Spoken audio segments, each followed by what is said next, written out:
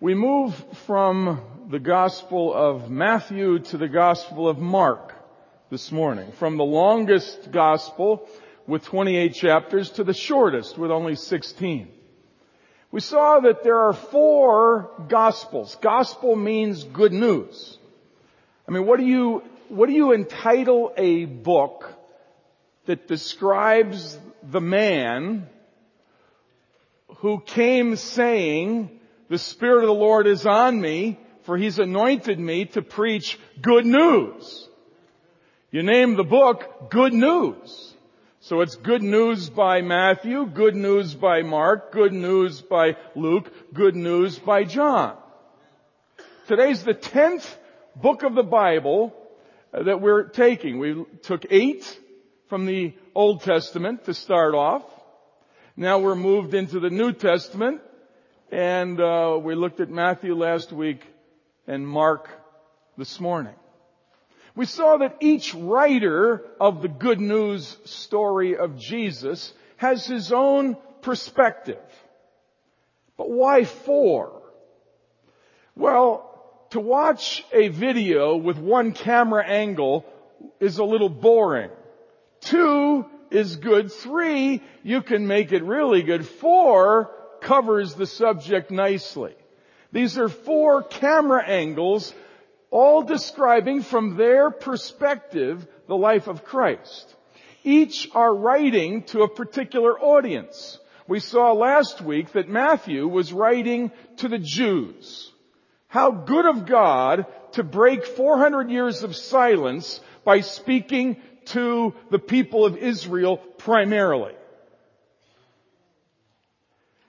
Now we move from Matthew's gospel written primarily for the Jews to Mark's gospel written primarily to the Romans.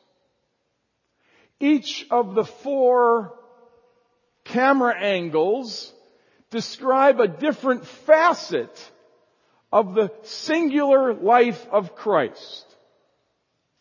He was a multifaceted individual, much like a multifaceted jewel. Some jewels, when you look from one angle, you can see red reflected. At another angle, you can see a deep purple. Well, from Matthew's angle, he saw Jesus primarily as Christ the King. After all, the Jews were looking for a messianic king. And so from the beginning of his gospel to the end, it's all Christ the King. Now in saying that, let's understand that this is a king unlike any other. Because this is a king who also took children in his arms. He touched lepers. He allowed women who were hemorrhaging to touch him. And he died on a cruel cross, voluntarily. Who ever heard of such a king? So he was described by Matthew as a king who serves. Now we come to Mark's gospel, and we see a servant. If you're going to memorize one verse in the Gospel of Mark, we would recommend chapter 10, verse 45. Jesus describing himself, he says, "For the Son of Man did not come to be served, but to serve and to give his life as a ransom for many." We find in Mark's gospel no genealogy. Why? Because he's describing a servant, and who cares about a servant's genealogy? There's no visit of wise men, because what kings would visit a servant? There's no clashing with Herod as there was in Matthew's gospel, because again, who would get upset about a servant being born? So the first 30 years of Jesus' life are completely omitted by Mark's gospel. Not that they didn't happen, but they're irrelevant to the way he's telling the story. He's not putting a spin on it. He's simply letting the camera roll from his camera angle, and he's capturing this same Jesus, but from his perspective. And we're going to see through this gospel all the ways that Jesus served. It's interesting, there's no Sermon on the Mount as there was in Matthew and as we will see there is in Luke. Why? Because the Romans were of the philosophy, talk is cheap, we want to see action. And action they get in Mark's Gospel. There's so much action that you almost get out of breath. It's one action after another. 15 parables in Matthew, only 4 in Mark. But there are 20 miracles because he's a man of action. The word immediately is used 40 times in the 16 chapters. And the word and, he did this, and he did this, and he did, and he did, and over 1,300 times. You almost get out of breath. If you look close enough, you can see Jesus' forehead is glistening with perspiration because he's just going from one thing to another. And this, and this. Now, don't go home and spend the day circling all the times you come across and in your Bible, in Mark's Gospel. You'll waste your time. Just trust me. Plus, they're all not translated. A bunch of them have periods because in our language you don't have these huge run-on sentences like you can in Greek. So there's a lot more ands than even got translated. It wouldn't make for good English to translate all the ands that there are, but it's one after another after another. All this is going on. But while he's shown as servant, you never are allowed by Mark to miss the fact that he's a servant who has authority. In fact, turn with me to Mark chapter 1. His authority is first seen as he begins his ministry, verse 15, by saying, the time has come, the kingdom of God is near. Repent and believe the good news. When he says repent, he is taking authority over individual lives and their destiny. And the next thing we see is he calls Simon and Andrew to come leave their fishing nets and follow him. He's a man of action, calling for action, and he's exerting authority even though he's a servant. Then he delivers someone of an evil spirit in the synagogue, and everyone is amazed not at the fact that he's a servant. They're amazed at the fact that he has authority. And then he heals Simon's mother-in-law. Any smart man knows you got to take care of your colleagues' wives and their mother and your mother-in-law. It's a good idea. Jesus was no dummy. He knew. But it was God's assignment for him to heal Peter's mother-in-law. So he takes authority over illness and over physical bodies. Then he takes authority over himself. Verse 35, when he rises early, long before daybreak, and he goes out to a quiet place just by himself and the Father so that he can spend time in prayer. Who knows? He may have been out there singing, where you go, I'll go. What you say, I'll say. What you pray, I'll pray. Kind of have a feeling. We weren't the first ones to sing that this morning. And then he heals the guy with leprosy. Again, he takes authority. So in Matthew, yes, he's a king, but he's a king who serves. And in Mark, yes, he's a servant, but he's a servant who has authority. And how do we know Mark wrote this? Well, as we've said, and we'll say it again before we're done, none of the Gospels mention the name of the author. But at the day this was written, authors didn't put their names on things the way they do today because there were no publishing houses. It was word of mouth. It was passed. Hey, here's something Mark wrote. Wow, this needs to be read as we gather in worship. Wow. Oh, this needs to be shared with others. Read what Mark wrote. Now, if you turn with me to Mark chapter 15, you find the the first streaker in the Bible. This is a little unusual. Some preachers, I'm sure, would avoid this, but not me. Where angels fear to tread. It's chapter 14, verse 51 and 52. A young man wearing nothing but a linen garment was following Jesus. When they seized him, he fled naked, leaving his garment behind. Oh my. That's a rough one. You who teach middle school, you may want to skim over this one. Well, why is that in Mark's gospel and not in any other gospel? Why do you think? It was probably sweet little Marky boy. Little John Mark was getting a little too close. And they tried to grab him. And who else would tell the story? Hardly worth including, except to the guy who was there and felt a little underdressed. But Mark, who is the relative of Barnabas, whose mother was Mary, in whose home the disciples gathered for prayer when Peter and John were in prison.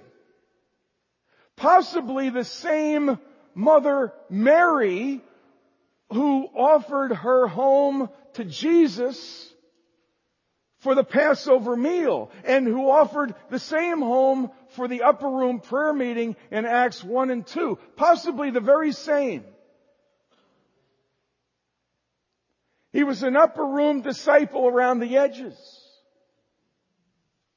He had observed. He's one of two gospel writers who were not disciples. The first and last, Matthew, John, were disciples. The two middle were not. Mark and Luke. But they were affiliate disciples. They were around. It was Barnabas who took a liking for young Mark. It was Paul who said, "No way, I'm not traveling with him. He's not coming on my missionary tour." And Barnabas and Saul had a falling out. But Barnabas took him and groomed him and discipled him. And then he became very useful to Paul later on, and several times Paul said, "John Mark, who is very helpful to me." Peter probably led him to Christ because in 1 Peter 5, Peter refers to Mark, "my son." So he's led to Christ by Peter. Highly likely that he was this one who was there the night Jesus was betrayed, who was affiliated with all these things, whose mother let them pray and have the Passover meal in her house, who was probably somewhere in proximity when Pentecost came. We know he was there when they were all praying, when Peter was miraculously released from prison. This same Mark is now writing this story.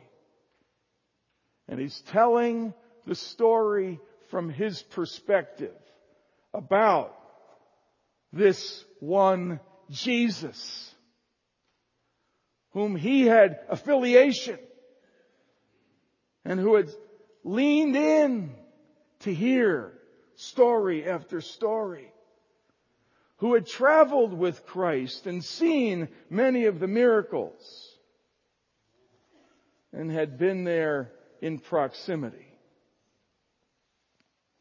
No, and when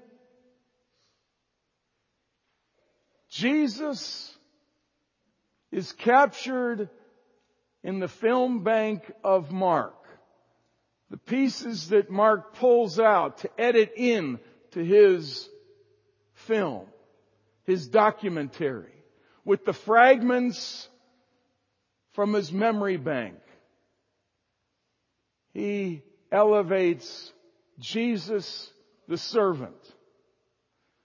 Very few quotes from Scripture, unlike Matthew, because Romans are not looking for messianic fulfillment in Jesus from Old Testament prophecies the way the Jews were. No, Mark presents Jesus as a man who did come to the Jews, but also for all people, who came to serve all kinds of people, and who taught a leadership and demonstrated a leadership that would forever turn normal leadership principles upside down. When he heard the disciples discussing who is the greatest disciple, and they're elbowing each other, Jesus called them together and said, you know that those who are regarded as rulers among those Roman Gentiles, they lord it over them, and their high officials exercise authority over them. Not so with you. Instead, whoever wants to become great among you must be your servant. And whoever wants to be first must become the slave of all. The word slave of all describe not only Jesus' followers, but the life that he demonstrates. And as Jesus demonstrates, he then says, I am exhibit A, for I did not come to serve, to be served, but I, the Son of Man, have come to serve and to give my life as a ransom for many. Now, follow this. The word serve there, I didn't come to be served, I came to serve. The Greek word is deacon. Some of you are elected in our church to serve as deacons, or the women, the female counterpart, deaconesses. Here is your verse. Jesus said, I came not to be deaconed, but I came to deacon. I came to serve.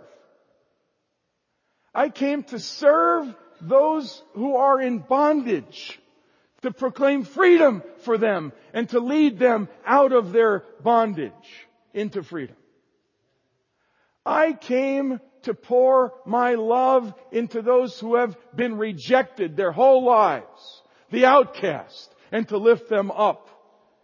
I came to redeem lives that don't have a prayer in the world. Those are the ones I've come for.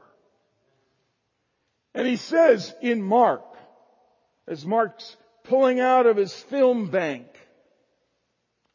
that moment when Jesus said, for the healthy people don't need a doctor.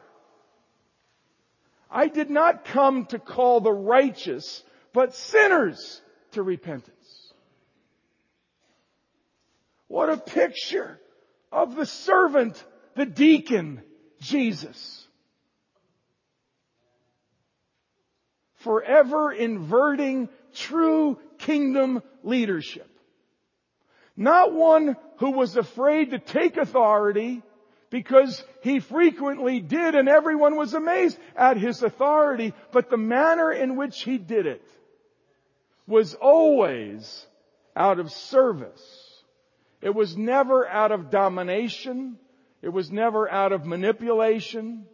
It was never out of intimidation. It was never out of control. And when he gave the ministry over to his followers chapter 16. There's very little contained in Mark on the resurrection. Now, the resurrection happened, but if in fact, as it's most likely, our Bibles should end with verse 8. The earliest manuscripts that we have end with verse 8. We do not see the risen Christ in Mark's gospel. We hear an angel testifying, we hear the report of the women, but we don't see him like we do in the other gospels. And even if you include verse 9 on, which is most likely accurate, but should probably not be considered part of God's inerrant word, even if we include this, nowhere do we find the teaching about Jesus before he ascended into heaven saying, all authority in heaven and earth has been given to me. Why? Well, Matthew included that. Jesus did say it, but he included it because he's showing Christ the King. Mark didn't because he's showing Christ the servant. It's not that he didn't say it, but it's not included here because it doesn't match his theme, his angle. No, what we find here is when Jesus rises, if we go on to verse 9, he appears to Mary, from whom he had driven out 7 demons. What a picture. What an amazing thing that Jesus would take time in all of his many resurrection appearances to show himself to Mary, the one who was delivered of 7 demons. She went weeping for joy, telling how Jesus was alive. Then he appears again and again. And when Jesus speaks now, he includes the whole Roman world. Go into all the world and preach the good news to all creation.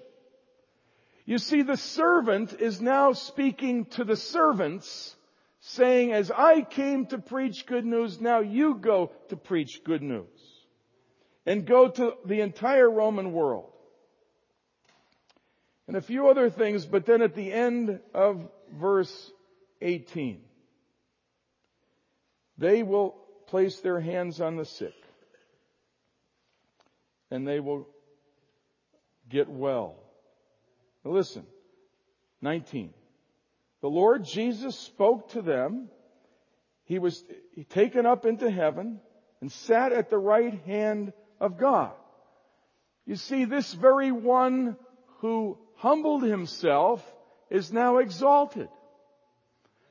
The one who was in very nature God, who did not consider equality with God something to be grasped, but emptied himself, made himself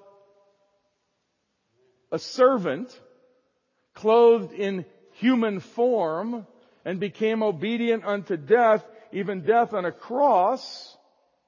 That same Jesus has now been exalted to the highest place. The one who came as a servant has now been exalted with full authority. Now, verse 20, the disciples went out and preached everywhere, and the Lord worked with them. You might want to circle that word with. I love the fact that the way this is worded is what's actually happening even today through us.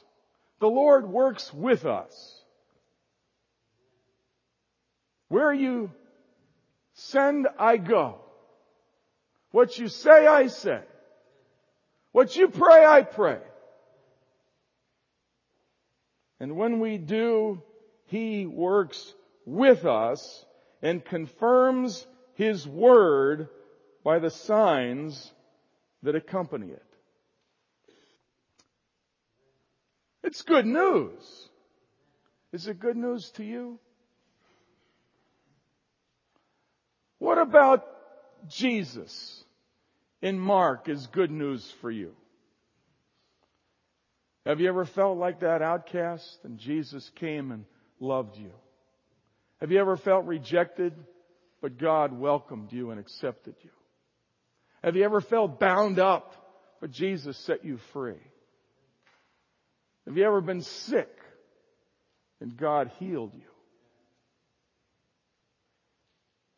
And is church and Christianity something that's just here to serve you? Then you don't understand Jesus. He said that's not what this is all about. It's not how can all this serve me? It's becoming a follower of the deacon who washed feet, who touched lepers, who reached down to the least and the little ones and the hurting ones. Sherry and I leave this evening to go to the Middle East. This spring, I'm on assignment, number one, here in our base camp. But I'm also going outside of here to 4 very hurting places. To the Arab world in Jordan. To Iraq to serve war-torn, battle-fatigued pastors and wives.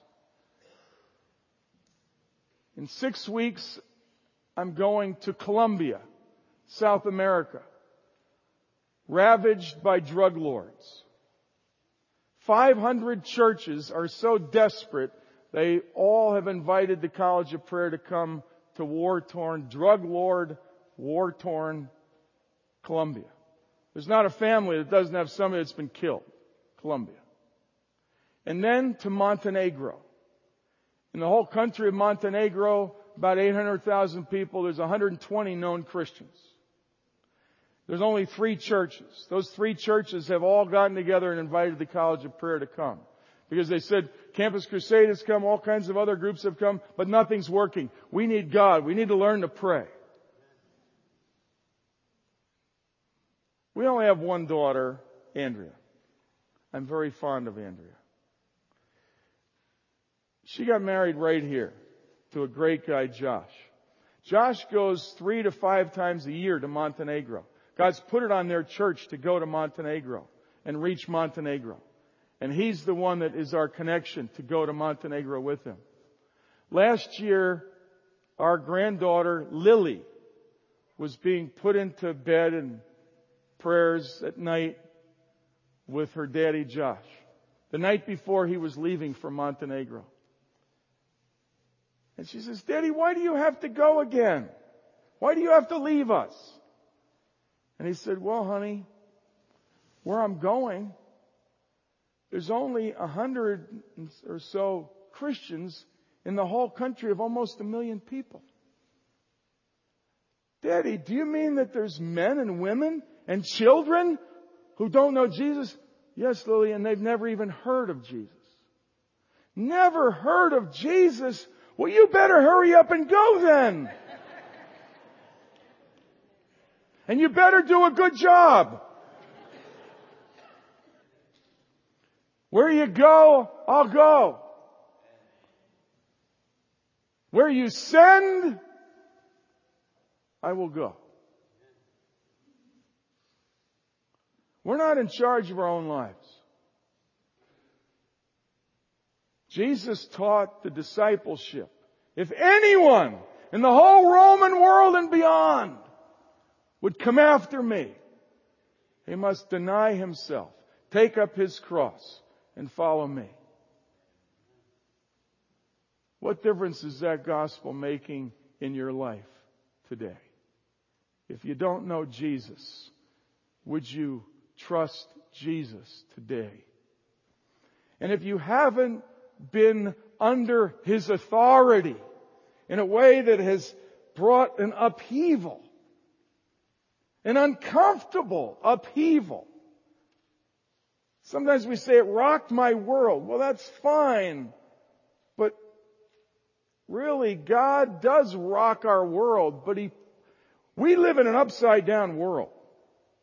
God wants to get us right side up. But until we deny ourselves and take up our cross and follow Him, we're living upside down lives. If we think this whole thing is to serve us, we've got it all wrong. If Jesus didn't come to be served, He sure isn't going to design a life where we are just served and waited on. Oh, may God work in us the reality of the gospel that is alive here in our base camp, here in Northeast Atlanta, where every day is a new adventure, where we're on assignment with our neighbors, with the next generation, and with the nations.